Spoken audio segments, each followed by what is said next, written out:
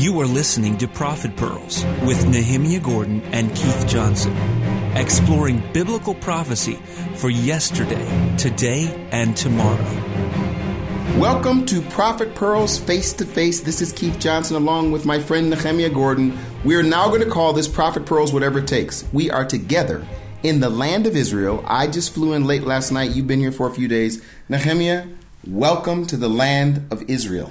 Shalom, Keith. Welcome. I picked you up last night from the airport, and outside of Tel Aviv, and we drove into Jerusalem. And I'm just so blessed to be here in the land of the prophets, speaking about the prophets.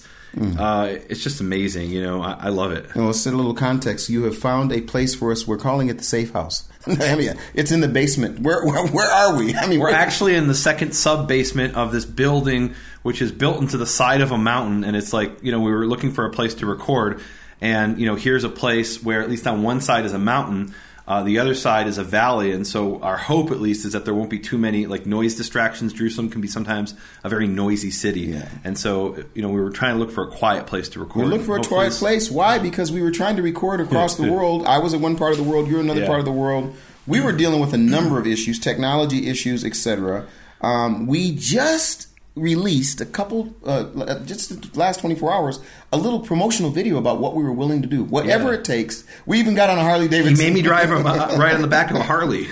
So I got to just say, I've never been on a motorcycle. I just have to say, it really is an interesting process. I've been sick the last few days, and then I got here, and then my luggage didn't make it with me, and so I'm here without my luggage. But I did something, Nehemiah. It was really interesting. I've been traveling a few different places, but one thing I do is I take my Hebrew Bible out and I carry it with me. And it's kind of interesting. My other Bible's in my suitcase. I've got my Hebrew Bible. I'm in the land of the prophets. I'm here with you. We're about to record this section. And I just have to say, I really think your idea, and I got to give you a lot of credit for this. It was your idea that we go ahead and do the Amos 3:3 approach together. Can you tell the people a little bit? I know we've talked about it. Tell them a little bit about that and why this is sort of significant. Yeah, and we were just actually this morning at my mother's apartment here in Jerusalem, and I was sharing this with her. Amos 3:3, it's a verse that says in the Hebrew, it says, "Hayilchu shnayim yachdav bilti imnuadu." In the common English translation, it's, "Can two walk together except they be agreed?" And people take that to mean, well, I can't walk in faith with another person unless we completely agree. We have the same doctrine, same theology. Otherwise, we can't walk together. And that's not at all what it says. When I said it to my mother in Hebrew, she immediately recognized in the word bilti imnoadu the word moed, which is the appointed time when people come together. And what it literally means, what it says in Hebrew is, and it says, can two walk together without having met one another? First, you need to meet each other on common ground, and then you can walk together. And what we've decided to do is meet each other on the common ground of the Word of God and walk together in faith before the Creator of the universe. And what we tried to do, the first number of episodes, we were together, sitting next to each other in Charlotte, at your house in Charlotte, and it was wonderful. And then you flew off to China, and I was in the United States, and we tried doing this. You were in a few places, weren't you? I was in a few places, but I think I was mostly in the U.S. at the time. Yeah. And I would call you up on Skype over in China, and sometimes it would work, sometimes it wouldn't work, and really for me, the straw that broke the camel's back was when we had an episode that should have taken an hour to record. It should have been one easy thing to do, and instead we were disconnected 7 separate times, which means we had 8 files of recording. And I believe our editor did a really good job so that people didn't notice that, but they realized something was going on. And I realized at that point, literally, I would be in the middle of talking, and then I'd say, isn't that amazing, Keith?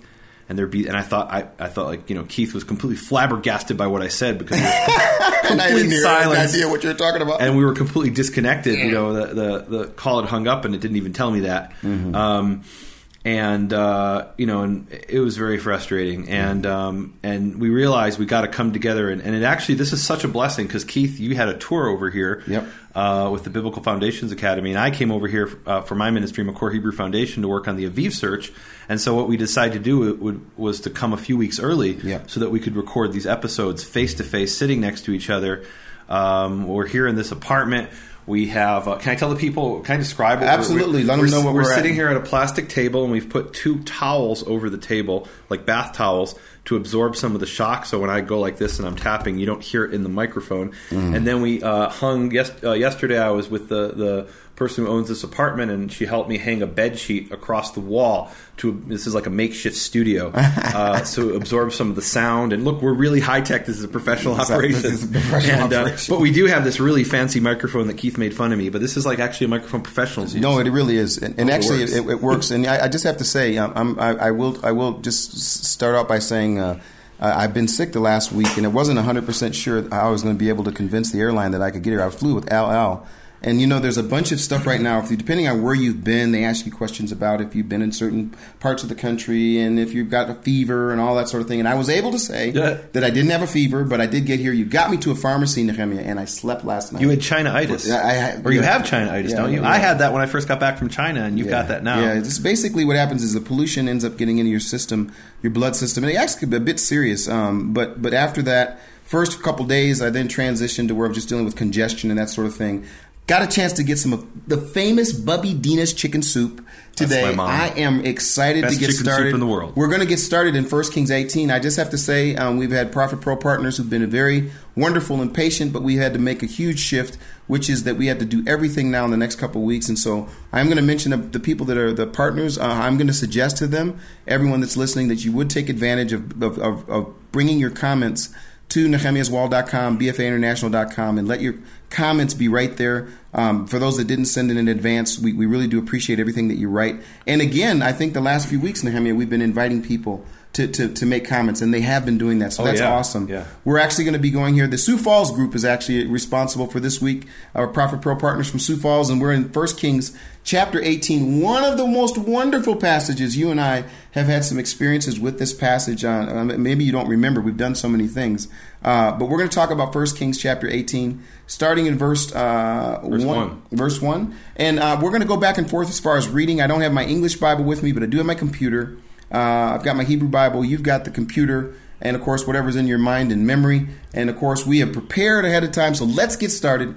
1 Kings chapter 18, verse 1. It says, "Now it happened after many days that the word of Yahweh came to Elijah," and then right away it starts in the 3rd year. What 3rd year? What are we talking about here? What's the 3rd year? 3rd year of who? 3rd year of what? What does the 3rd year mean, Nehemiah? So there was this drought, and it was a punishment to King Ahab and the kingdom of Israel. And this is the 3rd year of the drought. Imagine that. They're in the and this is Israel is not a country that has major rivers. Our major river is smaller than some. Actually, I'll tell you something. I was over in China, and I literally saw open sewers that were bigger than the Jordan River. And it really puts things in perspective. I drive around the U.S. lately, and I'll come across some river that doesn't even have a name. And it's bigger than the Jordan River. It's like some tributary of a tributary of a tributary of some minor river, and it's bigger than the Jordan. And so imagine if there's no rain for 3 years, there's not enough water to survive. No rain, you got problems. This was a really big deal. 3 years of a drought. And so the word comes and says, and I think this is nothing small. Go show yourself to your enemy, basically. Go show yourself to the guy that's trying to take your head off. It says, go show yourself to Ahab, and I will send rain on the face of the earth. Like, when I see that phrase, Nehemiah, I see two things. One, go show yourself to Ahab. That's the bad news. The good news, I'm about to send rain on the face of the earth. I mean, be Elijah there for a second. He literally, I would be Elijah like, well, why don't you just send the rain? And here I have a little bit of an issue, which is I wouldn't translate it as go show yourself. Okay. I would translate it as go appear. Okay. And it's the same word that actually we see, for example, we had a Torah portion called Vayera, and he appeared, when God appeared to Abraham, and it's the same word. So, it doesn't translate and he showed himself. It's he appeared. And that might sound like a really subtle difference. In Hebrew, it's the difference between an active verb and a passive verb, or actually a causative verb to show yourself, and a passive verb to appear. I don't know that it makes a difference in the sense of the sentence, but it's slightly different. Go appear to Ahab. It's almost like Elijah is and we have that verse where God says to Moses, he says, "You will be a god to Pharaoh, and Aaron will be your prophet. You will be Elohim to Pharaoh." And so in some instances, the prophet, he represents God, and he can appear to people just like God can appear to people, speaking His word. Well, then it says, what does it say in verse 18, verse 2? It says, so Elisha did just that. Yeah. He went to appear. He went to show himself. In the NIV here it says that to show himself or to appear to Ahab. And then it says, just as a reminder, that the famine was severe. I mean, it's 3 years. I mean, how much more severe? I mean, in other words, it's repeating the obvious. There's no rain. Well, it's not necessarily obvious. Maybe they, like in Egypt, had 7 years of food stored. But but in this case, they didn't. Yeah. Well, so they were in trouble after 2 years of drought. They were in trouble. Mm-hmm. And then comes the verse, and again, I don't know what word you want to deal with here, but I just think I love it anytime you get a chance. The word of the week, I got that already. Do you seriously? But that's later on. Okay, awesome. Well, let me. Can I just over that? Yeah. Let me read this 18:3. And Ahab called Obadiah, who was over the household.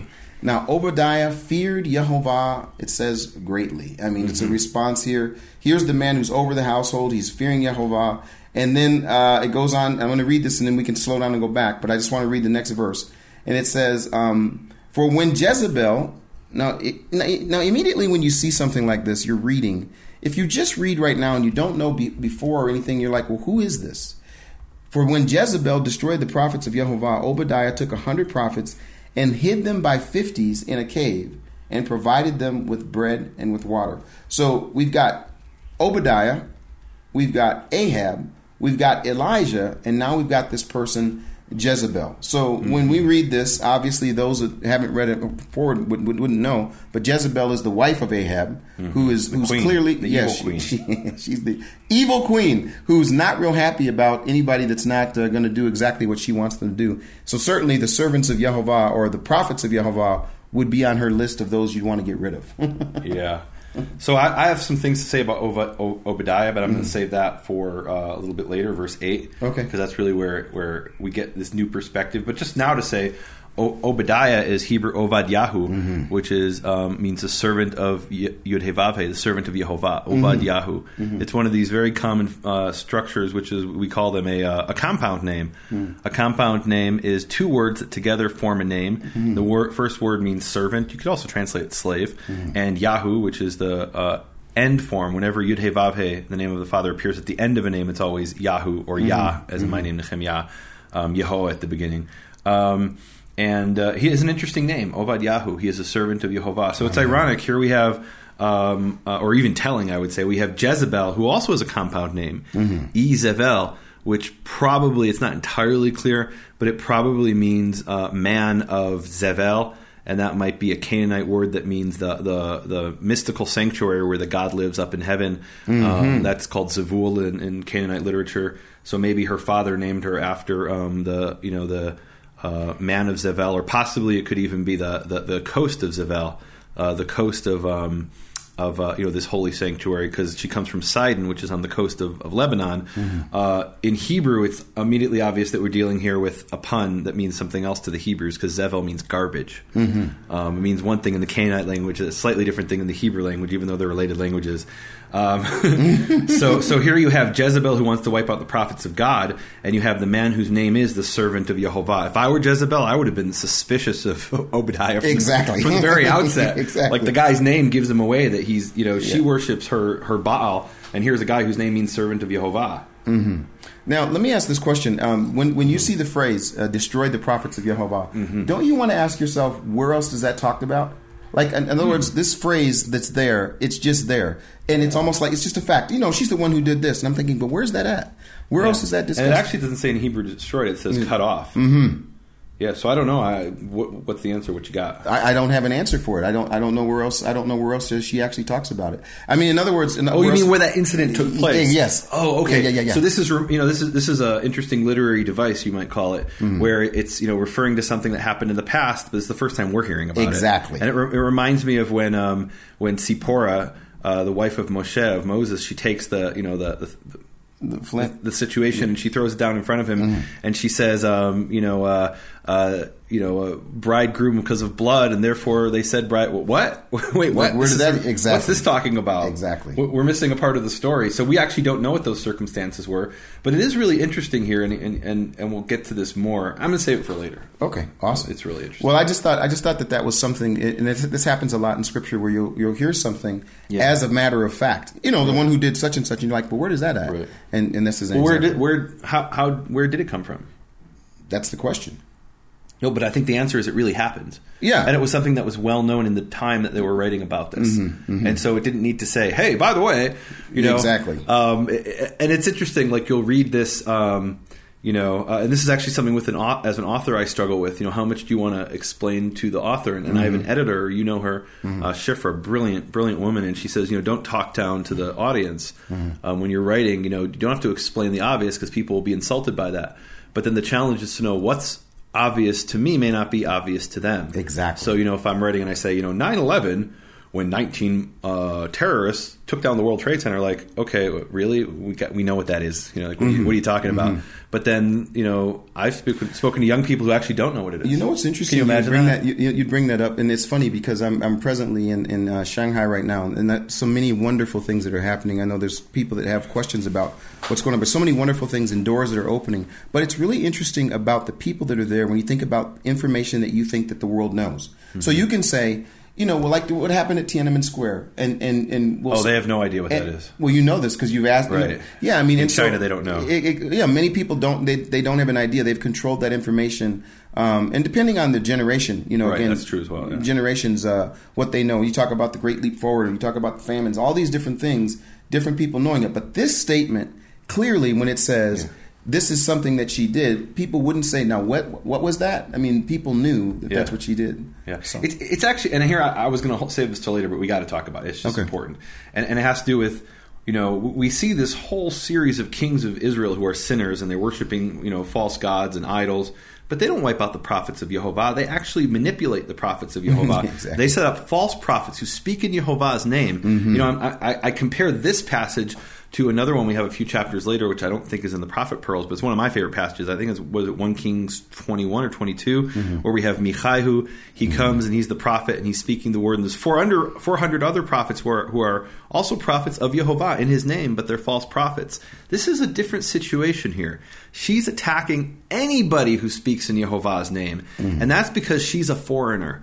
She's a Sidonian. So what the Israelites did, and we'll get to this more, is they practiced something called syncretism. They would worship Yehovah as if he was the same thing as Baal. This is a different ballgame, this Sidonian situation. She's coming in and she's as zealous for Baal as we are, or as we should be, for Yehovah. And she wants to wipe out the worship of Yehovah, not just hijack it and co-opt it, but to completely wipe it out and replace it with something not similar but different, but something completely different. And that's really important. That's a very subtle distinction between syncretism, where you have two things together and you make them look like the same, and this situation, which is she wants to replace the faith of Israel. Absolutely. Yeah.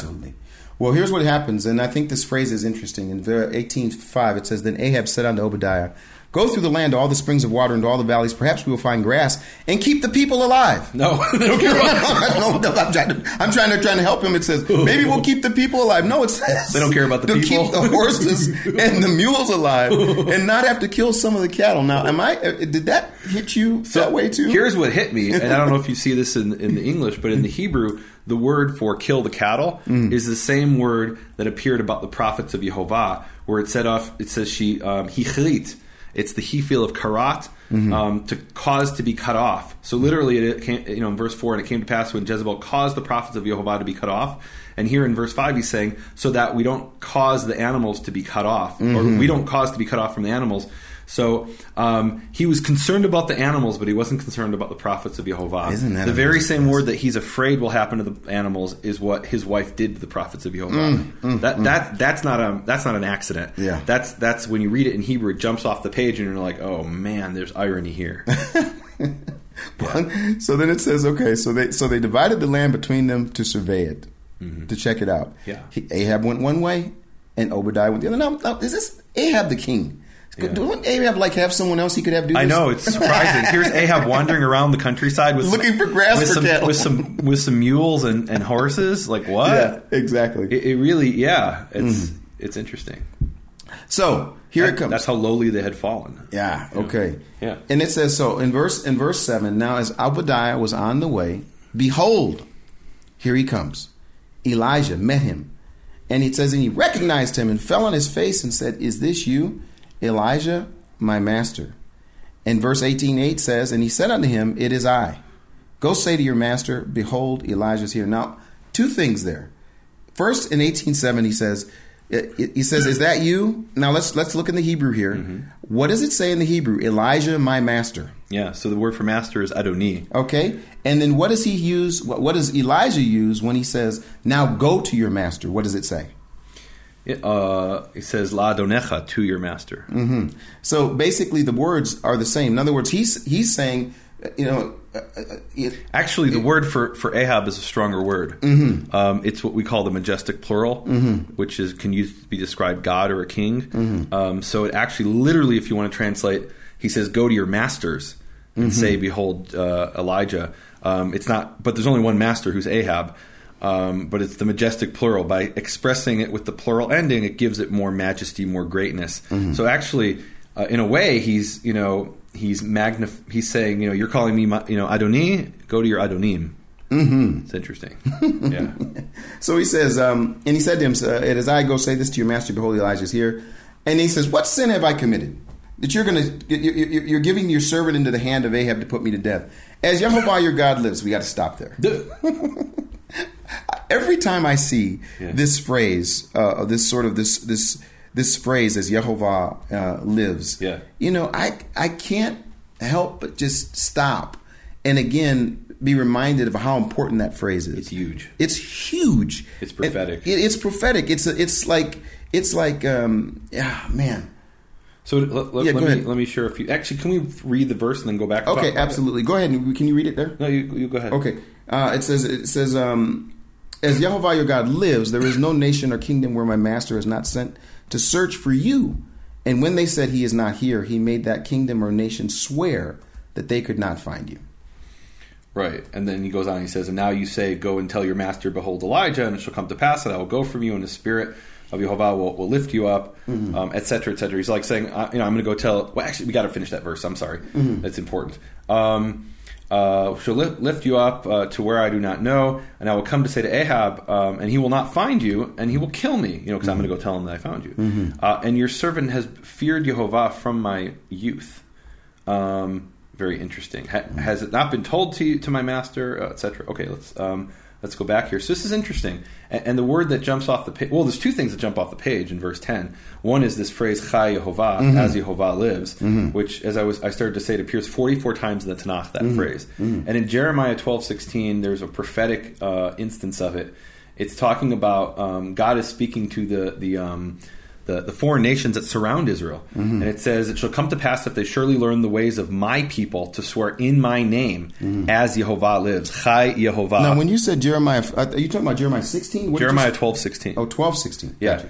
"In my name, as Yehovah lives, as they taught my people to swear by Baal, v'nivnu b'tochami, and they will be built in the midst of my people." Mm-hmm. So this is a promise to the nations surrounding Israel. If they will learn to swear in the name of the Creator of the universe, Chai Yehovah, Chai Yehovah, Chai Yehovah, as Yehovah lives, as they taught my people to swear Chai, and then the name Baal, as mm-hmm. Baal lives, and they'll be built in the midst of Israel. So it's really interesting here. I mean, this is a promise to the nations. It's got nothing to do with me. It's a promise for the nations of the world who aren't descendants of Israel to actually be built in the midst of Israel. Isn't that amazing? That's amazing. And it has to do with this phrase, Chai Yehovah. Mm-hmm. And it appears 44 times. It's a common expression. And there's other verses where God says, "As I live," we could talk about that, Mm-hmm. But what's interesting to me is what he says here in verse 10. He says, "Chai Yehovah Elohecha, as Yehovah your God lives." Mm-hmm. Whoa. Mm-hmm. What do you got to say about that, Keith? I think that could be nothing, but I don't think it's nothing. Mm-hmm. Why didn't he say,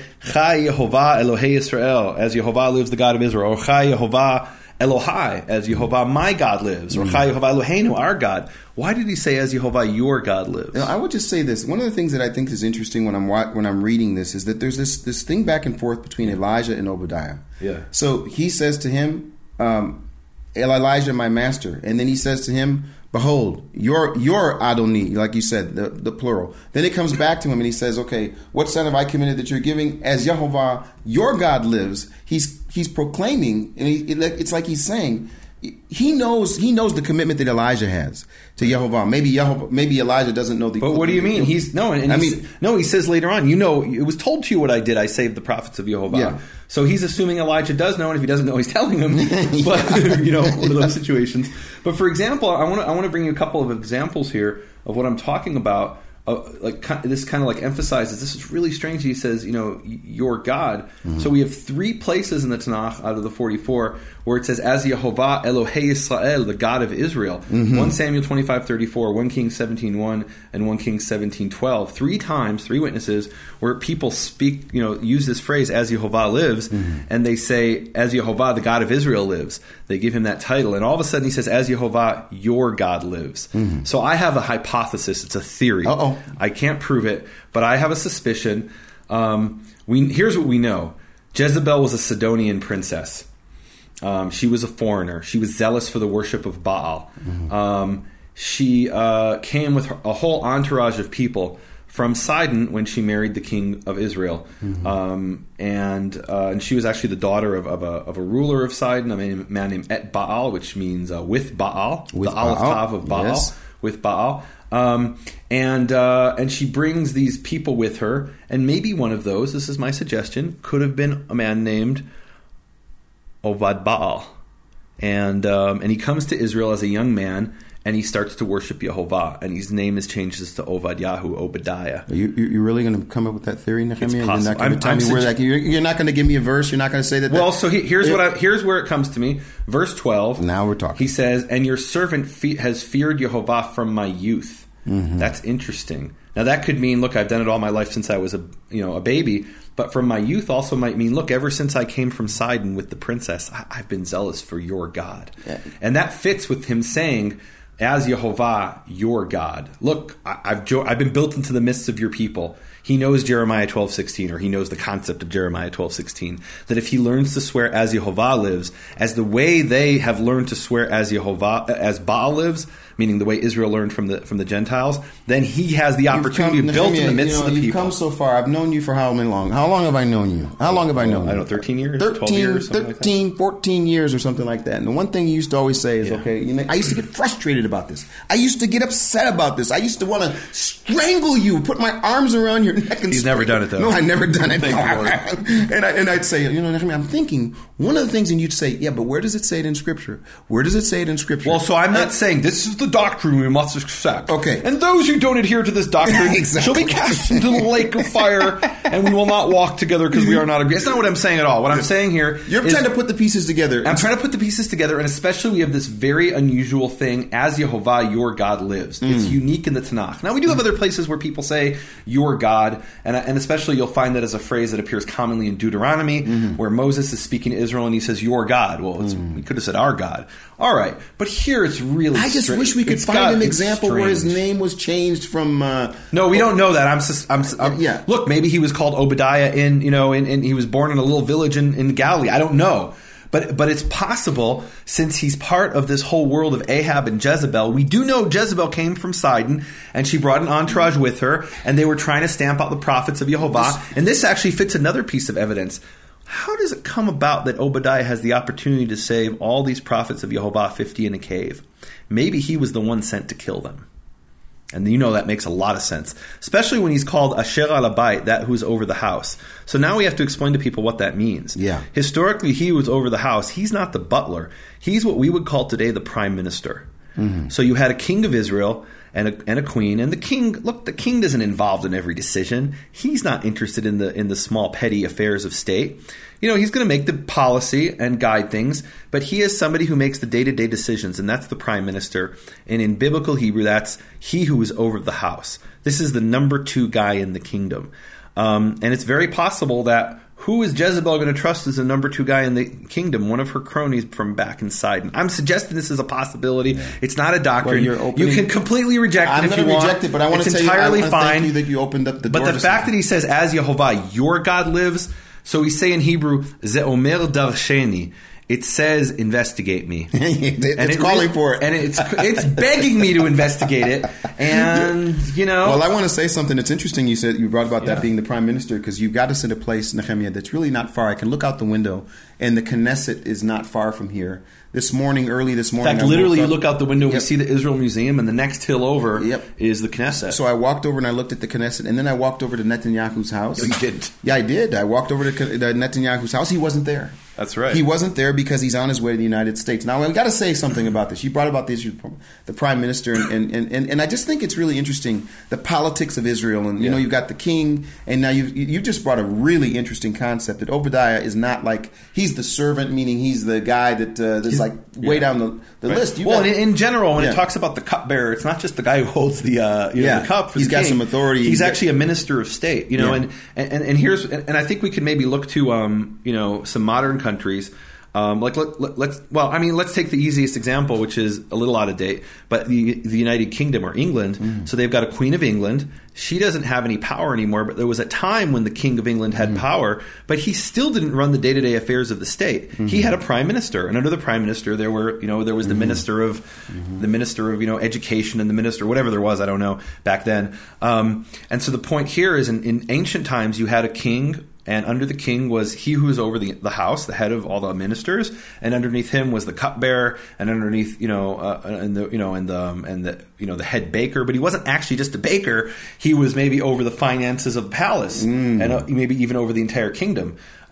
So we have these terms that they've lost their meaning in modern English, and so this guy who's over the house, he's not sweeping the floors, even though he's running around with the donkeys. No, it's interesting though, because the reason I said that I think that there's something to what you're saying is that. So I said, what's the king doing out walking around? Right. It's like not like the king and the lowest guy in the totem pole. No, these the two top guys. That's how desperate they are. That's what I think is really a significant. And like I mentioned the thing about Netanyahu. Of course, what's going on with Netanyahu? No, so he's on his way to the United States. He's defied Washington. He's going to be speaking to Congress there. I went over to see if I could get a hold of him before he went. He left.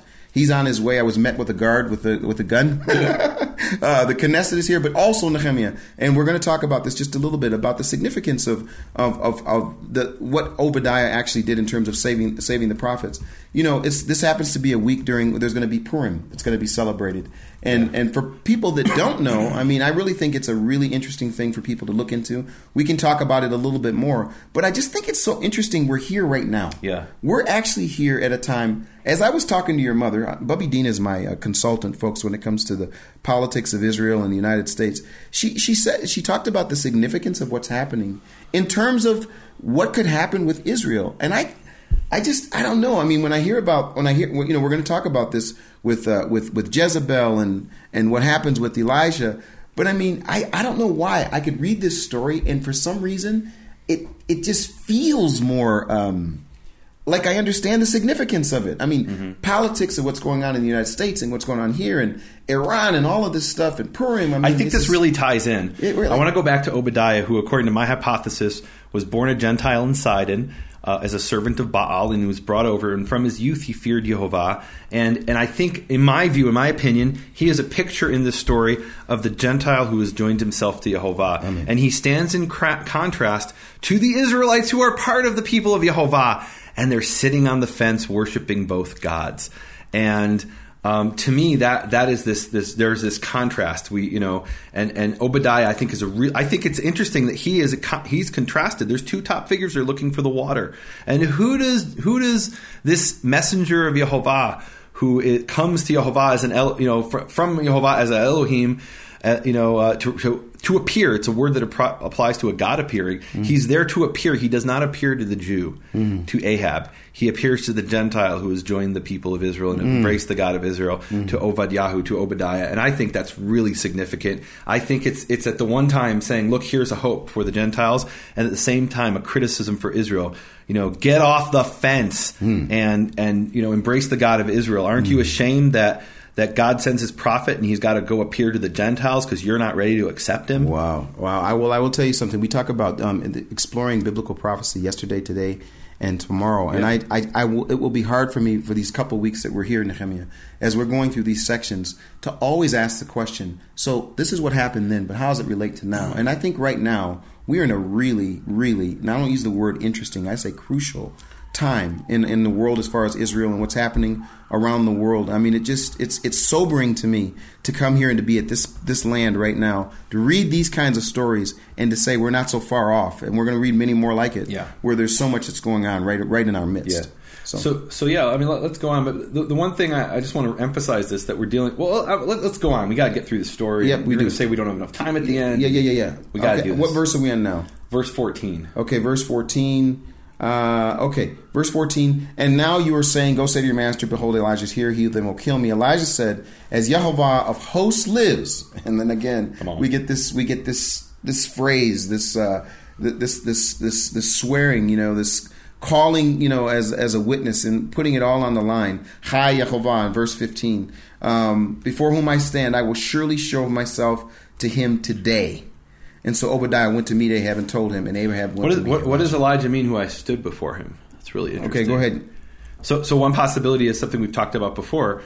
Jeremiah speaks about this. He's challenging the false prophets, and the false prophets are speaking in the name of Yehovah based on a vision they had or something, or some kind of spirit that's come and spoken to them. And Jeremiah says the true prophets have stood in the council of Yehovah in the heavenly court. Yes. And I believe Elijah here is saying, look, I have stood before Yehovah. I was standing, and there he was sitting on his throne, and he was surrounded by the angels and speaking. I mean, this is a vision, image we've seen before, a picture, and I think this is alluding to that. I've stood before him. It's a very, very specific phrase. Let me ask a question. Yeah. In yours, do you see this as this in the past, or is it the present? Because it's interesting in the NAS, what they say is, as Yehovah of hosts lives, before whom I stand. Oh no, it's in the past when tense. I'm looking in Hebrew, it says it's the perfect or past tense. Yeah, it's something who I stood. Yeah.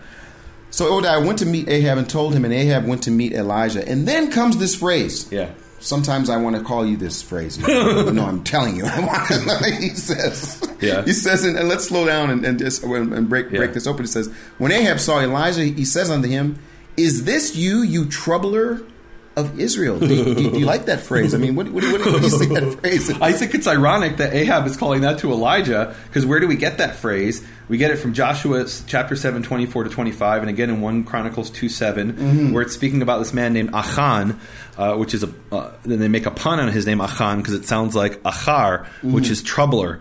And then when Achan is, he's the guy who stole the gold from Jericho, and they lost the battle because of it, and it's discovered, and he's called Ochel Yisrael, the troubler of Israel. And that exact phrase appears in 1 Chronicles 2:7. Absolutely. Ochel Yisrael, the troubler of Israel. Yep.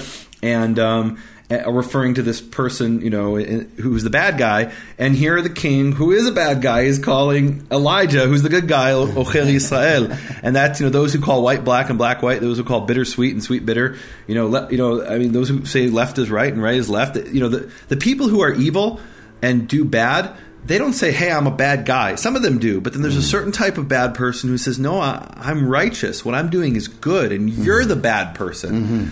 And in Ahab's eyes, he's great. He's the best thing since sliced bread.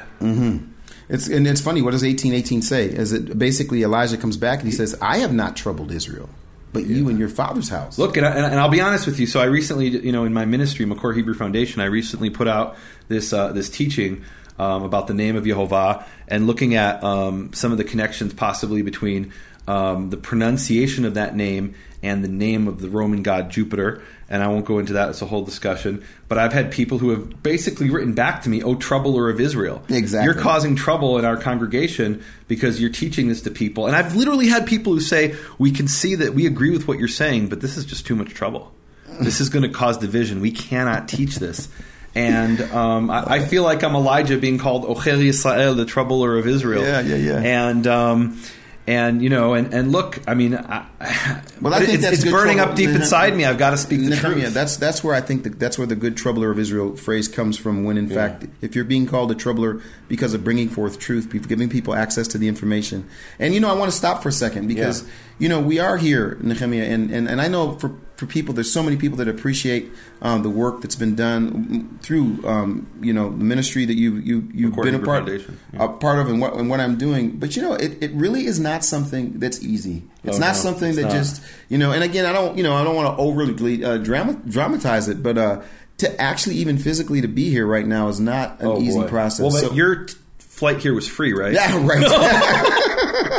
Right. Yeah, I went to LL and said, "Listen, I'm about to teach the word." Look, I've got some important ministry. Give me a free ticket. How'd that work out for you? I want to tell you something. It's really funny. Yeah. One of the things that people always have this sort of shocking view of me when I'm waiting in line. You got to go through security, and this actually happened. This happened twice. I want to just bring people up to date. So I'm waiting to get to on the plane from Hong Kong to here, and I had to go through a second. And my suitcase is presently in Hong Kong, worth all my underwear. By the way, do you still have? No, I gave the underwear back.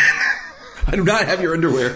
One of the things that I do, so I'll to try to calm things down, I'll speak in Hebrew. I'll say a phrase in Hebrew or something like that, and every time they'll say to me, "Well, why are you learning Hebrew? Here's this brown-skinned, bald-headed guy who's speaking Hebrew," and they're looking at me like, "Are you trying to learn it for some other reason?" And I would bring my Bible out. I bring my Hebrew Bible, and I say, "Ani רוצה להבין." I want to understand this book, the most important book. Wow. And this has been. Do they understand that? No, they absolutely. Listen, I got to just tell you this. I got to stop. And I get into conversations with them, and they're like, "So you're from the United States, but you want to learn Hebrew to understand this book that we know to be, the Word of God." And that happened both in Hong Kong and when I got here, because they asked me a question. They said, "Who are you here to see?" And I made a mistake. I said, "Nehemiah Gordon." "You mean that troubler of Israel?" No, they didn't say that today. I've known him at Gordon Airport. No, but I went to explain to them. They said, "Well, how have you known him? How long have you known him? When did you meet him?" And it's all around this. Nehemiah, it's all around this. And I just have to tell you, it was a witness. When I say this, I say it carefully, a witnessing tool and a chance to just talk about the significance of the Word of God. And so BFA International, inspiring people to build a biblical foundation for their faith. I'm not only wanting to do that for me, obviously personally, and what we do corporately, but I just think that there's just a great opportunity with the Word of God to continue to bring it forward. And I've appreciated the fact that and that's why I was so hard on you. You've always said we got to find it in here. We've got to find it in here. And there's some things that we can't find. There's some things that we are not able to come up with an answer, and we do try to come up with different theories. But what I appreciate you saying is, this is my opinion. Yeah. Look, I disagree with you on the whole Obadiah thing. I mean, I'm thinking this is a guy who's been there, and he's who knows, he's been brought in to assist. And I still don't know how he could be in the kingdom, and she's trying to get rid of the prophets, and he's there saving. I mean, so maybe you're right. There's got to be something there. Right. All right, let's go on. Yeah. Anyway, troubler of Israel. Yeah, you troubler of Israel. Can I just say one last thing about that? Yeah. As I was reading this about the phrase troubler of Israel, I was reminded of a phrase that appears in the Talmud, which is the sinner of Israel. There's this really mysterious figure in the Talmud called the sinner of Israel. Wow. And my father had a theory about who was a rabbi of blessed memory, about the sinner of Israel, that he was a certain historical figure that lived 2,000 years ago. Isn't that interesting that, at least according to some rabbis, that sinner of Israel was, that particular person. And here we have the troubler of Israel. And do they even realize what they were saying? No. Let's go on. Let's move on. Yeah. Okay, so it says here, now, then this is the challenge. This is the love. I love this is getting ready to be where we get to the nitty gritty. Yeah. For he says, "Now then send and gather to me all Israel at Mount Carmel." Yeah. Together with 450, he knows the number. Yeah. Prophets of Baal and the 400 prophets of the Asherah who eat at Jezebel's table. That's 850 false prophets. I mean, what kind of and they're not just false prophets; they're prophets of foreign deities, absolutely, not just one deity. Absolutely. And so I just want to give people a quick rundown on Asherah. Yes, we hear about her a lot in the Bible, not that much. And there's a lot of people who confuse Asherah with Ishtar or Ashtoreth, which were two different Canaanite goddesses. Ashtoreth, or Ishtar, Easter, was one of the wives of Baal. Asherah, from the best evidence we have from Canaanite sources, was the mother of Baal. Asherah was actually one of the wives of the Most High God, creator of heaven and earth. This is what the Canaanites believed. And one of his sons, was Baal. So here we have this image of the mother and the son, which is an image that you have like Isis and Horus in Egypt. This is kind of a universal theme in many cultures. But we've got Asherah. And the classical structure that we see in the Tanakh that it's speaking against is they would have the altar to Baal, and there would be a tree or a pole next to the altar, which was the tree of Asherah. And they would be juxtaposed one next to another. And there's even a verse that says, "Do not plant an Asherah next to the altar of Yehovah." And we've got and that's exactly what Israel did. When it says under every leafy tree, it wasn't just there for shade. That leafy tree was the tree of Asherah, the sacred tree. Isn't it? And we won't go into great detail about this, but one of the things that caught my attention is just that Jezebel being a Sidonian, and what the Sidonians were they well known for? What was their number one thing that they were well known about? What could they Commerce do? Commerce, but what else did they do?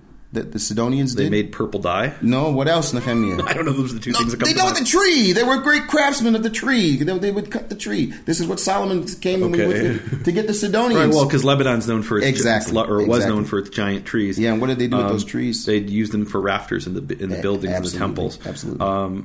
But the main things they were known actually is making purple dye, and that's why the Greeks called the Sidonians Phoenicians. Phoenicia means the land of purple, but they didn't call themselves Phoenicians. They called themselves actually Canaanites. Yeah, they were the Canaanites. They were Canaanites. So it says here, he tells the people, let's have this deal. Let's go get your 850 people. Ahab sent a message amongst all the sons of Israel and brought the prophets together at Mount Carmel. The sons of Israel and the prophets. And the prophets need to choose, or the people of Israel need to choose. Yeah. So we know the story. We're going to get into this. Elijah came near all the people and said, "How long will you hesitate?" And again, we got to go to the Hebrew here because in the English, wait, I don't even know what your English says. I'm verse 20. How long will it hesitate? Verse 20. So Ahab sent a message among all the sons of Israel, brought the prophets together at Mount Carmel. Elijah came near to all the people and said, "How long will you hesitate? Between two opinions.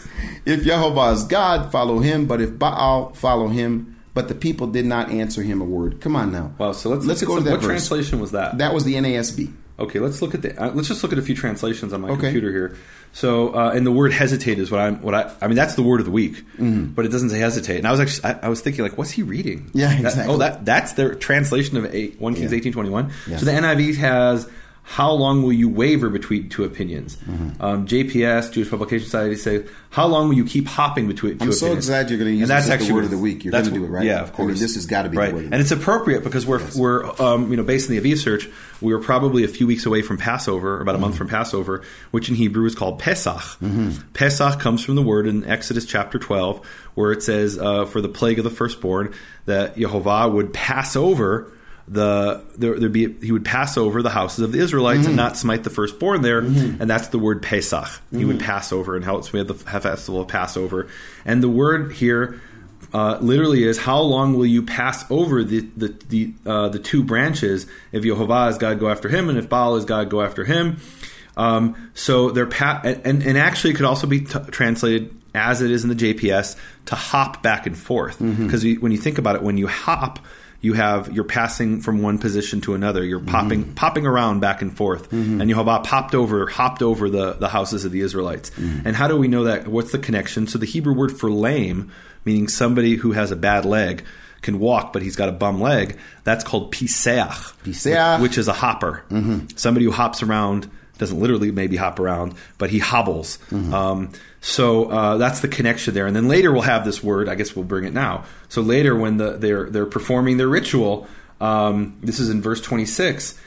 Can I jump in? Yeah, go ahead. It's important. It says, and they took this is the false prophets of Baal and Asherah. It says, or the prophets of Baal. It says, and they took the bull which he had given them, and they made it. Or they did it, and they called in the name of Baal from the morning until the afternoon, saying, "Answer us, Baal." And there was no voice and no answer. And it says, "Vayafaschu," and they Passovered the altar which he made.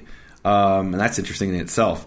So they hopped back and forth. And one explanation of verse 26 is that they were actually performing a dance. Yes. That they were dancing around, maybe doing something like, instead of a rain dance, a fire dance for fire to come down from heaven, that they were hopping back and forth around the altar, hoping that it would cause, the God to answer them. But it's literally, and they Passovered upon the altar which he made, who the he is. We'll get to that later if we have time. But we have, and so this is not an accident that it has the word Passover there. This is alluding back to, in verse 26, it's alluding back to verse 21, where he's accusing them. He's saying, look, you guys are hopping back and forth between the two different temples. Mm-hmm. Which branch are you going to be on? Are you going to be the branch of the tree of Yehovah, or this other branch from this other tree? Which one are you going to do? And this is of course, one of the most famous verses of the Bible. Get off the fence. Which one are you? There's actually a friend of mine, Jessica Kay, who's this wonderful singer who actually sings Hebrew songs with the name of Yehovah. She has a song about this, about jumping back between the two branches, and if Yehovah is God, go after him, and if Baal, go after him. People have written songs about this. You can listen to that on YouTube. So the word of the week is Pesach. Every word in Hebrew we've said before has a 3-letter root, and here the 3-letter root is Pe Samachet, and Pe Samachet is the exact same root as Pesach, as Passover, as the holiday. But here it means to hop back and forth. JPS got it right. I have to tell you, when I first got a chance to look at this verse a couple of years ago and saw that word, I thought a lot about sort of the practical position where people do this thing where they change from position to position, from thing to thing. We used to talk about from my heritage, they talk about church hopping. This is the theology of the week right now. This group right here has got it right. No, they're wrong. Now let's go to the next one. I used to watch a movie called The Wizard of Oz. I don't know if you knew about The Wizard of Oz. They had the horses of many colors. The colors would change. Oh, I don't remember that. Literally, depending on the horse's color is red. Now it's green. Now it's yellow. But on a more serious note, one of the things that I think that he's saying that's so important is to ask this question: is Yehovah God? If Yehovah is God, then follow him. There's no sense of having to change any position. There's no going from place to place. But if not, do this other thing. How long will you say he is, he isn't? He is, and all through history, all through Israel's history, you keep seeing this cycle. Okay, Yehovah, you are God. Okay, but now we're going to go and do this. Well, but I do think there's a difference, and I want to contrast what Elijah's dealing with versus, for example, Jeremiah 28 and 1 Kings 22. In Jeremiah 28, we have Jeremiah facing Hananiah, the false prophet, and Hananiah claims to be speaking in the name of Yehovah. So there it's not, if Yehovah is God, don't listen to Hananiah. Well, no, wait a minute. Hananiah claims to believe in Yehovah too and be speaking for him. So there it gets more complicated. But in the time of Elijah, we no longer are dealing with syncretism. That's where you put the two things together. We're dealing with this Sidonian cultural imperialism where they're trying to impose their religion upon us. Yes. And the people are saying, wow, this is the religion, the faith of the queen. The queen is the most respectable woman in the entire nation. She's not only a queen; she's the daughter of a queen of a great country of Sidon, which is a great world country. And so they see this, and they're challenged by it. And he's saying, look, stop being challenged by it. Make a choice. If you believe Baal is God, then go worship him. And if you believe Yehovah is God, then you don't need Baal. Amen. It's really interesting. I just came back from a place where there's a lot of I was in Africa, in Namibia, and there's a lot of what they call what do you call it? I don't know. What do they call What's the word that they use? Like a voodoo and things like that, where people folk have religion? These different things. So you're talking about the hopping, and it says, and they were cutting themselves, and they were, we're going to get to this in just a second, but just this idea that there's this emotional, physical action that's taking place to kind of like, build it up. In the end, there is no God but Yehovah, but yet these people were willing to do all these things, and we're going to talk about it in just a second. Yeah. But it says here, he tells them, give us 2 oxen, and he lets them choose. Yeah. You guys go ahead and take the choice. In other words, it's not going to be a matter of which oxen it is. Go ahead and pick whichever one you want. Well, it's like you pick a card, any card. Like pick a card, any I'm card. not going to pick the card because then you'll accuse me of palming it and putting my card in. Exactly. You choose the ox, and so you can't say, "Oh, well, he had the better ox." Well, no, you chose the ox. So put the fire under it, and I will prepare the other ox and lay it on the wood, and I will not put fire under it. And this is added the wood under it.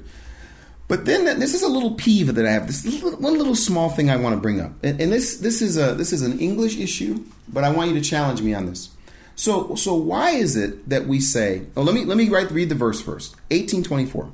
Then you call on the name of your God, and I will call on the name of the Lord, is what it says in English, capital Lord.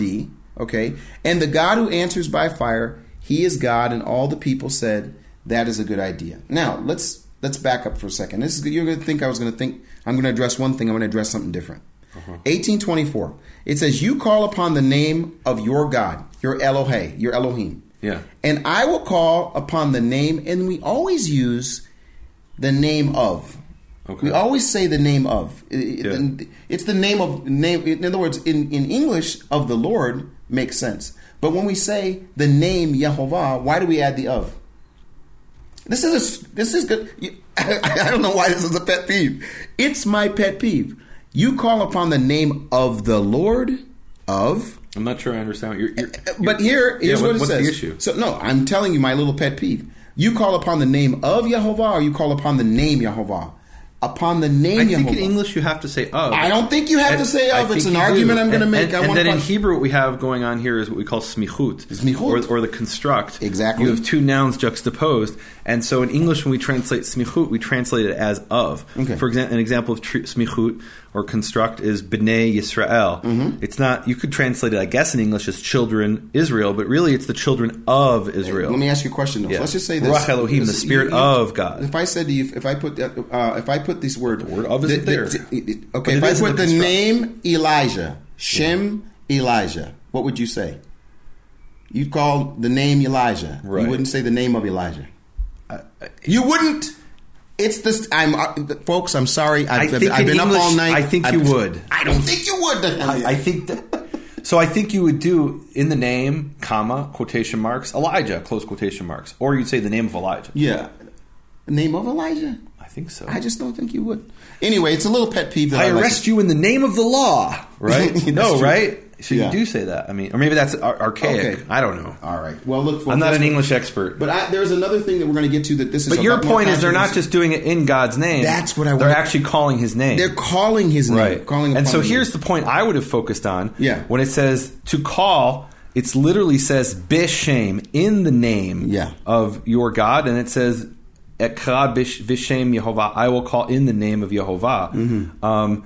And actually, you could even translate in there as through, meaning I'm going to speak that name. Come on. That's how I'm going to call. Mm-hmm. Yeah, but there's no question that this means to actually speak that name. And look what they did. They didn't say, oh, God of the Sidonians. No, they said, Haba'al, Anenu. Oh, Baal, answer us. Yes. Isn't that great? Yes, yeah. What a great line in verse 26. But then now here's where I think this is the funny thing. This is from some years ago. I'm going to challenge you again on this. It came about at noon. Elijah mocked them and said, "Call out with a loud voice, for he is a god." Yeah. And then here it comes. Here's in English now. Either he's occupied or gone aside, or is on a journey, or perhaps he is asleep and needs to be awakened. Okay, I'm going to throw you a softball, Nehemiah. Yeah. What's this phrase? He's gone aside, or he's occupied, or he's on a journey. What's the phrase? What do you think? Where does the phrase come from? Yeah. What's it really saying in practicality? I mean, you're what are you asking? I'm handing you the softball. What's this phrase here? When Elijah's coming and he's saying, Elijah mocked them. He's mocking them. Be Elijah for a second. Look, he's in the toilet. Is that what you want me to say? Does it say that, Nehemiah? That's apparently what it means. What phrase are you using here? Look, I'm not going there. You're just not going to do it. I'm not going to do it. Okay. But I do think it's significant. Look, in the Israelite mentality, the idea that God is frail and limited like a human being is just ridiculous. Mm-hmm. Like to the point where literally he's making fun of them. But the Canaanites believed their gods had needs and desires just like people. They ate and they got drunk and they slept. And one of the examples that comes to mind for me is, when I studied archaeology, we learned the story of Utnapishtim, who you know that more commonly as the story of Gilgamesh, maybe. Mm-hmm. It's the Babylonian flood story, and it tells in the Babylonian flood story, why did the gods destroy the earth with a flood? Because the humans were making too much noise, and it bothered them, it distracted them, so the God had to get rid of the humans. Mm. The true God, he's omnipresent, omnipotent, omniscient. He's everywhere, all powerful and all knowing, and he doesn't sleep. He can't be distracted by a conversation, And I say that because one of those words there, siach, means he's in a conversation, or he's off in the bushes. God, he's all, he's everything. He's all places, everywhere, all knowing. Mm-hmm. And so for the Canaanite God is just ridiculous. It doesn't matter how much power and what kind of show you put on with your dancing around and you're cutting yourselves. Look, think about it. They're cutting themselves. They're showing incredible faith. Let's give them credit for that. Think about how much faith it takes for you to take a knife, especially back then when they didn't have tetanus shots. And I'm not joking about that. You could die from a simple cut. So they took a knife and they'd cut themselves and shed blood to show, look, we love you. How much do we love you, Baal? I love you this much. And they'd cut in their own flesh, causing themselves to bleed. And rather than being impressed, Elijah's looking at this and he's saying, this is ridiculous. You guys believe in a God who sleeps. You guys believe in a God who eats and drinks and gets drunk. And no, God's not like that. He's not bothered by noise. He's not distracted. That's just not how it works. And it doesn't matter how much faith you show in your God, you still have a ridiculous religion. And it's a faith based on lies.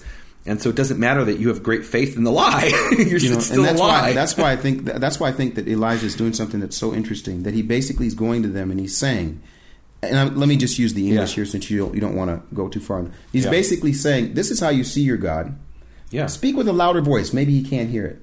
Maybe he's occupied or he's gone aside. Maybe he's on a journey. He's busy. He can't be everywhere at one time. Or perhaps he's asleep and he can't understand all things. Our Father, our God in heaven, doesn't sleep nor does he slumber. Amen. But basically Elijah comes at him from that perspective and he's saying, look, this is who your God is. Maybe this is who your God is. He's this, he's this, he's this, he's this, he's this. So what do? They cry with a louder voice. And they cut themselves even more. Yeah. And they do this until blood gushes out. And when midday was past, they raved until the time of the offering of the evening sacrifice. But there was no voice, it says. No one answered and no one paid attention. I don't know. This 3 verses, it's like Elijah is going right at the core.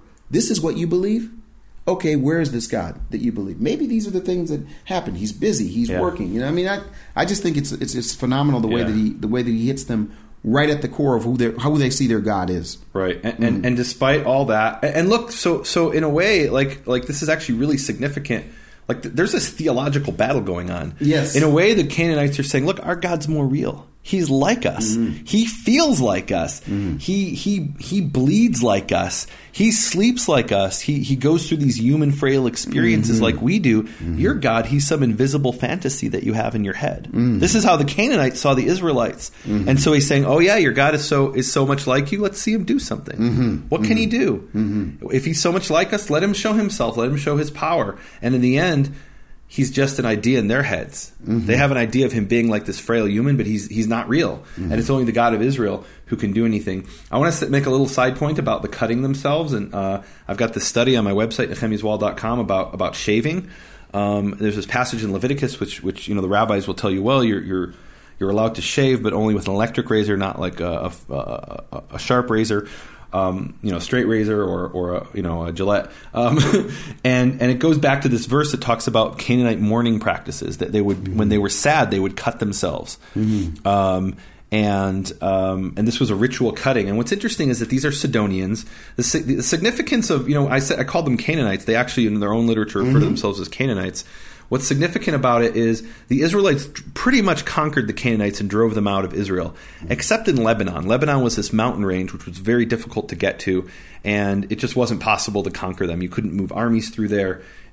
For the Israelites, it wasn't practical, and so they left the Canaanites there. And really, throughout history, the Canaanites were never fully driven out or conquered from Lebanon. And to this very day, there's Canaanites in Lebanon who are called Shiites, which is a sect of Islam. But the Shiites in Lebanon to this day will mourn over the death of their founder, who was the grandson of Muhammad, a guy named Hussein, the son of Ali, and they literally will cut themselves with swords. You can look it up online and see it. It's called the Ashura ceremony, and they're really distressed. They're sad when they're cutting themselves. It's not just a ritual.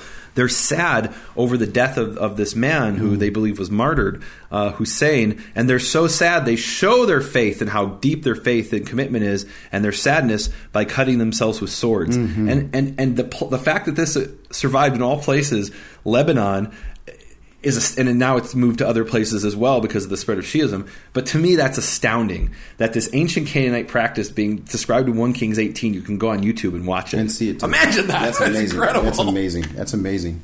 Well, here's what happens, Nehemiah, and this Yeah. is a question. This is a question. It says Elijah took 12 stones. Basically, it's time of the evening sacrifice. Come near to me. All the people came, and he repaired the altar Yehovah. Now it says he took 12 stones. I'm going to go back to it. Hold on. You skipped the last word. I'm going to get it back to it. Okay. He repaired the altar of Yehovah, which had been torn down. Yeah. It says Elijah took 12 stones according to the number of tribes of the sons of Jacob, to whom the word of Yehovah has come, saying, Israel shall be your name. Now, the question becomes, where was this altar? When did this altar? Who put this? Where does it say to have this this altar to Yehovah that was on Mount Carmel? Where did it come from? Do we have another situation where we're talking about a statement where we don't know where it was? Well, there's a couple issues here for me. First of all, we have the altar has been destroyed. Yes. It says literally "Harus," that was destroyed, or you have torn down. Mm-hmm. So who destroyed it? Yeah. And one suggestion is that actually in verse 26 it was destroyed by these prophets of Baal. Mm-hmm. That it says, and they were hopping around the altar which he made. And usually people understand this to say, well, they made this altar for themselves and they're hopping around their altar. But it doesn't say which they made. It says which he made. Which he made. And so some people have suggested, and I'm pretty sure this is the standard Jewish explanation, that they actually, they were doing their dance, and in their dance they intentionally went and trashed his altar. There it is. Yeah, that's right. Which is very possible. But anyway, it still leaves the question: how is it when the temple is standing in Jerusalem and that Elijah has an altar on Mount Carmel? Mm. And this goes back to what's a pretty? It's a complicated. It's fair question. to say it's Elijah. It's a fair. In other words, you would say that the he is Elijah. Absolutely. Okay. Meaning it doesn't have to be, but I think it is. Okay. And many others have said that too, so I'm not the first one. I think that's the standard explanation, actually. But going back to verse 30, so he's repairing the altar of Yehovah. So what is this altar doing on Mount Carmel? That's what we're trying to do. How do you have an altar on Mount Carmel at a time when we have an altar in Jerusalem? And if we look at Leviticus 17 and Deuteronomy 12, we're commanded only to bring sacrifices in the place where Yehovah chooses to put his name. Yes. And specifically in Leviticus 17, and this is significant because we've got Passover coming up, and I'll hear about people who will say, I want to offer my Passover lamb in North Carolina. I want to offer my Passover lamb, in my city, in my village, in my country. And we're told in Deuteronomy 16, specifically in reference to the Passover, it says, you may not offer it in one of your gates. Here, let me read you this verse. This is important in the context. Deuteronomy 16:2, it says, and you will slaughter the Passover to Yehovah your God, etc., in the place that Yehovah will choose to cause his name to dwell there, etc., etc. And skipping to verse 5, you will not be allowed, you are not permitted to slaughter the Passover in one of your gates which Yehovah your God gives you. In the book of Deuteronomy, gates often mean cities, because each city had a major gate. So, and then they would set up little altars in those gates, and he's saying, nope, no altars and no gates. You must not do that. And the point is that, the first Passover actually in Egypt wasn't everybody's house. But from Deuteronomy 16 on, that would no longer be allowed. It could only be in the one place where Yehovah chose to put his name, which today we call the temple. There was originally the tabernacle, and then it was replaced with the temple in the time of King David. And then from the time of King David on, there was the only place in the world where someone was allowed to bring a sacrifice was to the temple. Now the rabbis struggled with this question, and specifically they struggled with the question of all these stories about people bringing sacrifices in Bethlehem and at Mitzpah, and they say, what's going on here? We have the altar at of Shiloh, and they say, well, Shiloh was destroyed, and in that intermediate period where the tabernacle was destroyed before the temple was built, then they were allowed to have high places. And they actually use that word. The high places were permitted, but when the temple was built, then they were not allowed. This is the rabbinical hypothesis, and the high places were not allowed. It still doesn't explain the Elijah story, and so the rabbis pull out their what we call the rabbinical nuclear option, and they say it's hora'at sha'ah. He did this at the time because it was necessary for the purpose. And I think they're right. Meaning, in a sense, he could have said, look, we can't have a confrontation because we got to go to Jerusalem and there's another king there and we'll have to have a war with that king just to be able to have a showdown between the prophets of Baal and the prophets of Yehovah. He could have done that, but then Yehovah would have never had an opportunity to show the people, look, I can do this. I can show you that I'm a real God who has real power. Yeah. And so under those circumstances, in a sense, you could say, and I hate to say it, but in a sense, he suspended the laws of the Torah. And we talked about this before, where we'll see a situation happen. We'll say, but wait, why did that happen? That's outside of what the Torah says. Right. And we talked about it before. I can't remember right off the top of my head which one it was. But when I look at this, I think, okay, so we could argue all the way up to the point where it's time for God to show up. Right. And exactly. We could argue and look, from now until our faces turn purple. If we had this story and God didn't show up and send the fire down, we could legitimately ask, maybe what Elijah did was wrong. But it's game over. If what Elijah did is, Yehovah acknowledged it, then it's true. And look, I want to be really careful here. We have the commandment in Deuteronomy 4, verse 2 and 12:32, do not add and do not take away. Do not take away. He's not adding or taking away, but under these circumstances to show the power of God, he is essentially doing something that technically is outside of the Torah. It doesn't dot the I's and cross the T's.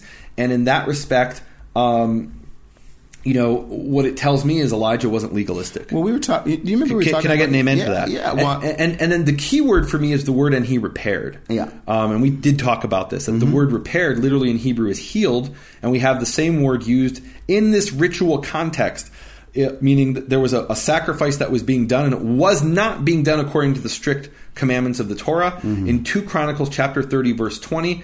And we have that same word. It says Yehovah healed Israel's rebelliousness when they're offering this, or that's actually in Hosea 14:5. It says Yehovah heals Israel's rebelliousness when they offer prayer in place of sacrifices. So here we have these different situations where people can fulfill the will of God and the commandments of God, even though it doesn't technically fulfill all of the rules and stipulations and technicalities of the Torah. But now we're in a new situation that the Torah didn't describe. And in this new situation, he's saying, okay, in this situation, I'm going to allow it because it glorifies the name of Yehovah and his power. Well, it's something I would like to challenge people to go through this again. And there's the phrase in 1 Kings 18:31.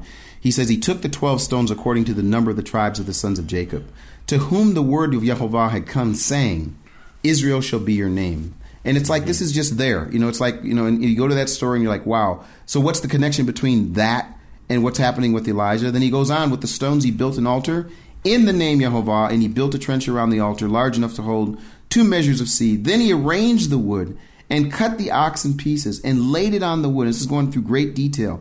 And then he said, fill 4 pitchers with water and pour it on the burnt offering and on the wood. And he said, do it a second time. And they did it a second time. And he said, do it a third time. And they did it a third time. And it's like Elijah's saying, look, I'm going to show. And again, if the argument was none of this ever happened, we could say, well, look, Elijah's just, he's doing his own thing here. He's having his own, he's having his own party. But he's saying, do it a third time. And then the water flowed around the altar. And he also filled the trench with water. And then at the time of the offering of the evening, it says the evening sacrifice of the sacrifice we knew earlier was going to be in the evening. Elijah the prophet came and said, O Yehovah, the God of Abraham, Isaac, and Israel, today let it be known that you are God in Israel, and that I am your servant, and I have done all these things. Then it says 3 little things in English: at your word. Now, where did it say? In other words, here's another example where obviously there's something going on. Well, he said, I stood before Yehovah. Exactly. He got these instructions. This wasn't on his own initiative. Exactly. And I think that's the thing that's so powerful about the story, is that Yehovah speaking to, he loves these people so much. Do you get the picture, Nehemiah? 850 prophets of Baal and people that are following the nonsense, and Yehovah goes through all of this for these people? I don't know. I read the story and I just think, man, what does this say about his patience, his love, his compassion, and his care for his people? You know what it tells me is that God is more patient than we are.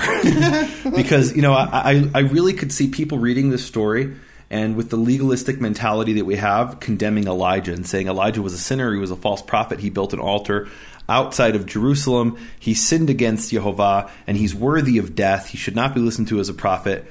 And if you want to go down that route, you're just missing it. All of that is a bunch of words until the fire comes down and consumes the sacrifice. And I just got to read verse 37. Can I do that? Read 37. He says, Aneni Yehovah, Aneni. I love those words. Answer me, Yehovah, answer me. And that's exactly what they said to Baal. They said, Ha Baal anenu, O Baal, answer us. and he says to Yehovah, Aneni, Yehovah, Aneni. And then it says, and this people will know that you are, this people will know that you, Yehovah, are God. Ki ata Yehovah ha-Elohim. And you have turned their hearts back, I guess, to you. And fire fell from heaven, a fire of Yehovah fell, literally is what it says, and it consumed the burnt offering and the wood. So quickly you go past the last part of that verse?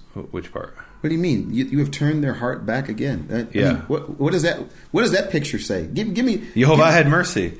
Yehovah could have just said, you guys want to worship Baal? I'm out of here. Who cares about you? Instead, he sent his prophet to turn them back to him, and he put it in their hearts. He turned their hearts back to him. That's grace. That Yehovah said, "Look, I love them that much. I can't just abandon them." You see the picture though. It says, and he says, and you turn their heart. It's like taking their heart and switching, turning it back, turning it backward. It's like physically. He's going to do this thing where he's going to write his Torah on their hearts. I mean, the picture of what he does. Come on, preach that. It's amazing.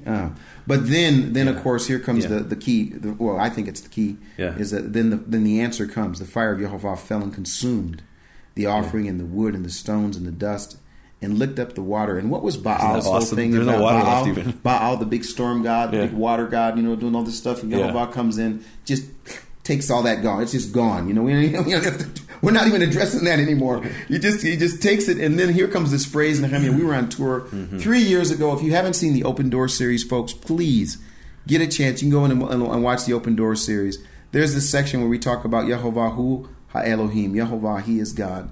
And I just think, wow, what a phrase. Yeah. What an amazing phrase. And it's actually a reference back to something in Deuteronomy. When the Israelite says, Yehovah Hu Ha-Elohim, Yehovah, He is God. That's the literal translation. It references Deuteronomy chapter 4:35, and then again in 39, where it says in 35, you have shown to know, literally it says, that Ki Yehovah Hu Ha-Elohim, that Yehovah, He is God. It's the same phrase there. And then it says, En od milvado, there is no other besides Him. Amen. And then verse 39 jumps ahead, it says, and you shall know today, this is in Deuteronomy 4, and you shall turn back your heart. Isn't that interesting? We've got, it's a slightly different word, but it's the same concept. That Ki, that Yehovah Hu Ha-Elohim, that Yehovah, He is God. Bashamayim ma'al ala aretz mitachat, in heaven above and in the earth below. En od. There is no other.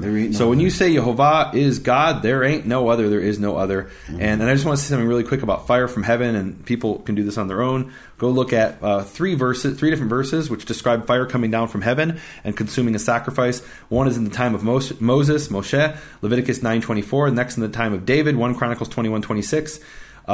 Finally, in the time of Solomon, 2 Chronicles chapter 7, verse 1. In the time of Nehemiah, who I'm named after, Nehemiah in the Bible, there was, according to the second book of Maccabees, I have a study about this called the Ancient Hebrew Sources of Hanukkah, where I talk about, in 2 Maccabees, it talks about there was sort of a mini miracle with fire in the time of Nehemiah, but fire didn't come down from heaven, and they were disappointed. And but this is what happened in these biblical times, in the first temple times, and before that. In these 4 instances, fire came down from heaven, and according to some sources, a 5th time with Cain and Abel. I think we talked about that once, but clearly 4 times explicitly, fire came down from heaven to show that Yehovah has accepted these sacrifices. Well, also, if people can take a look here, just a quick phrase on Yehovah Hu Ha-Elohim, Deuteronomy 4:35, 4:39. 2 Chronicles 33:13, 1 Kings 18:39, 1 Kings 8:60, where you're using this phrase, and I it's one of these things that I never get used to being able to say it. Yehovah Hu Elohim, Yehovah, He is God, and there is no other. It's an amazing phrase. It's an amazing statement of fact. We're gonna try our best over the next. How long is it going to be? 2 weeks. To do something that's gonna take, we need Yehovah to step in for us. We absolutely do. This. And I want to take a minute. We talked a little bit about this today with your mother, and I was really excited, folks. I was sharing with Nehemiah's mother when he uses the word ministry, how sometimes that's been a word that we kind of say, who owns that word? And you did a really phenomenal thing today, talking about what the word ministry is. But I think about it as, I always thought about it as the word service. And I was talking to your mother about if she was aware how many people around the world actually are now a part of your ministry. When I say a part of, they're reaping the benefits. They're getting so much from you. So I wanted to take a moment, because we didn't do this yet, a moment for you to share a little bit about that. I'll share a little bit, and then we can move on. But we really do. Oh, okay. Yeah. Well, I've actually, it's really something, Nehemiah. We were recording Prophet Pearls, and I was saying I'm going to go to Africa, and I'll be back from Africa, and then we'll be in China.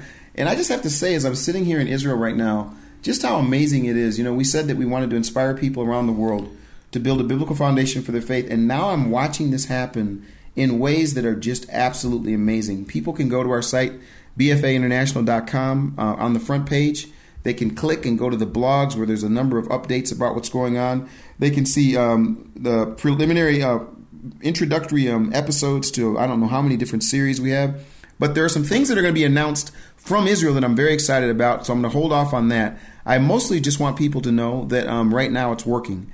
People around the world are being inspired, and we're able to do everything that we can to help them be inspired to build a biblical foundation for their faith. So I invite you to go to bfainternational.com. There's a bunch of options of things that you can do, but mostly just to go there and to see what's happening has been humbling. Doors are being opened literally in different parts of the world, and it's just exciting to see God answer our prayer, and the vision is coming to pass. Hallelujah. Yeah, and what I've been doing is, and I call it ministry, and I want to address this to some of my Jewish brothers and sisters, because they hear that word ministry and they immediately think, oh, that's a word that we hear Christians use. So ministry means you're a Christian, and not at all. So ministry is actually a concept we have in Hebrew. It's a phrase, lisharet bakodesh, which means to service, to perform service in the holy. And you'll read in biblical scholars speaking about the ministry of Elijah and the ministry of Elisha and the ministry of Moses. And really all it means is to serve Yehovah. And to serve Yehovah in a way for me, that empowers people with information. That's really what my ministry has been about, is empowering people with information. For me, it's not about, I want people to follow me or I want people to listen to me. It's not about that at all. I've been blessed with information, and I want to share that with others so they can be empowered and they can follow Yehovah through the knowledge that they gain and encountering His Word in the original Hebrew sources in which He revealed Himself. So that's what my ministry, Makor Hebrew Foundation, is about. The Makor is the Hebrew word for source. People call it maker. I don't understand that. Makor, maker. No. Maker. The Maker Foundation. Nehemiah of the Maker Foundation. No, it's Makor Hebrew Foundation, the Hebrew Source Foundation. Get back to the sources. You can go to nehemiahswall.com, and we got some, hundreds of hours of free teachings there and videos and some really, really great stuff. I get emails all the time from people who say, you've changed my life. This is, wonderful stuff. And that really blesses me. It blesses me because really all I wanted to do was, what that person doesn't realize is I didn't change his life. He changed his life by accepting the information and taking it, and not just say, oh, well, Nehemiah said it, but going and using the tools that I gave him and helped him develop to go check the information for himself and own it for himself. And that's what changed his life. And I helped him with that by presenting him with the sources and helping him understand the sources. But ultimately, you've got to do it. And I really want to give a thank you out there. Over the last year, my ministry has really flourished and been blessed. And it's not because of anything I did. It's because of what you guys have done out there. And I want to thank you for being part of this ministry and blessing me. Well, here we are. I mean, Nehemiah, this is the first of a whole bunch that we're going to do. We're here at the secret safe house. We're going to try our best, if we can stay healthy and stay focused, to just continue to share the Prophet Pearls, exploring biblical prophecy for yesterday, today, and tomorrow. Do you have anything else you want to say? I want to end in prayer. Absolutely. Can I do that? Can you do that? And I want to pray this prayer of Elijah in 1 Kings 18:37. Anenu Yehovah, anenu. Answer us, Yehovah, answer us. Veid'u ha'am hazeh, and let this people know, Ki ata Yehovah ha'Elohim. For you, Yehovah, are God, the one and only God. En od, there's none beside you. En milvadcha, there's none but you.